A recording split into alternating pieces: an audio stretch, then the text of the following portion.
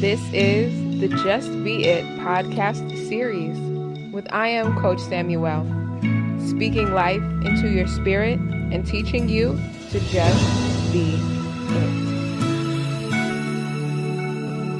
Hey, Shabbat Shalom, family.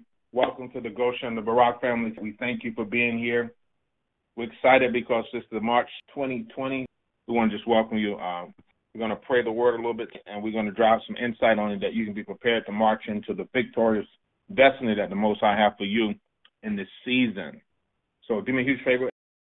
Begin to listen intently to the Father, kind of come closer into His presence.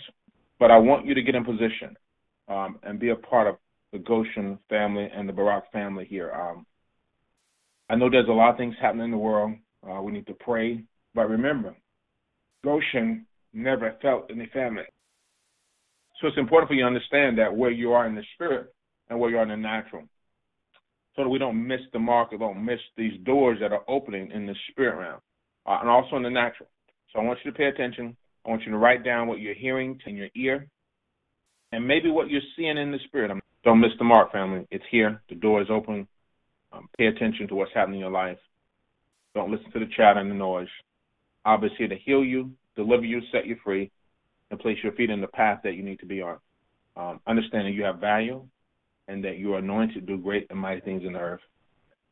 You know, it's all about establishing God's kingdom. I was sharing with some people earlier today. So the Most High wants His family. And you are here, your leader. You're the one that the Most High set apart for your family. And I want you to embrace the call, embrace the challenge that you will get your life in order and turn your light up, living in the truth that God has called you to be, so that your family now will begin to come and follow the Most High, all right? Not us. We're following the Father. We're just a representation in the kingdom. So get positioned. Take on a challenge. Accept what God has called you to be. He says that we go through these trials and tribulations, he says, count it all joy. So even though everyone is challenged in some area of your life, do the opposite.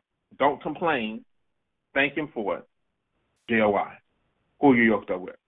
So anyway, I want you to meditate on Proverbs 23:7, Genesis 8:22. It's going to be our scriptures.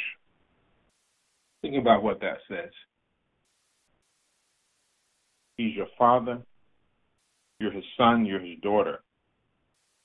Has the Father changed your name on this journey? Are we still behaving in the same manner as a part of His family? So today is a very important day in the earth. And it depends on what calendar that you follow. This may be your new year, or in another few months it'll be a new year. But I want everybody to pay attention because they're actually going to shift the clock forward, spring forward. So if the earth is shifting, the world is shifting the clock, I want you to think about that. They're telling us it's springtime. They're telling us it's time to move the clock forward. But what is the Father saying? He's your Father. He's the creator of everything that you see.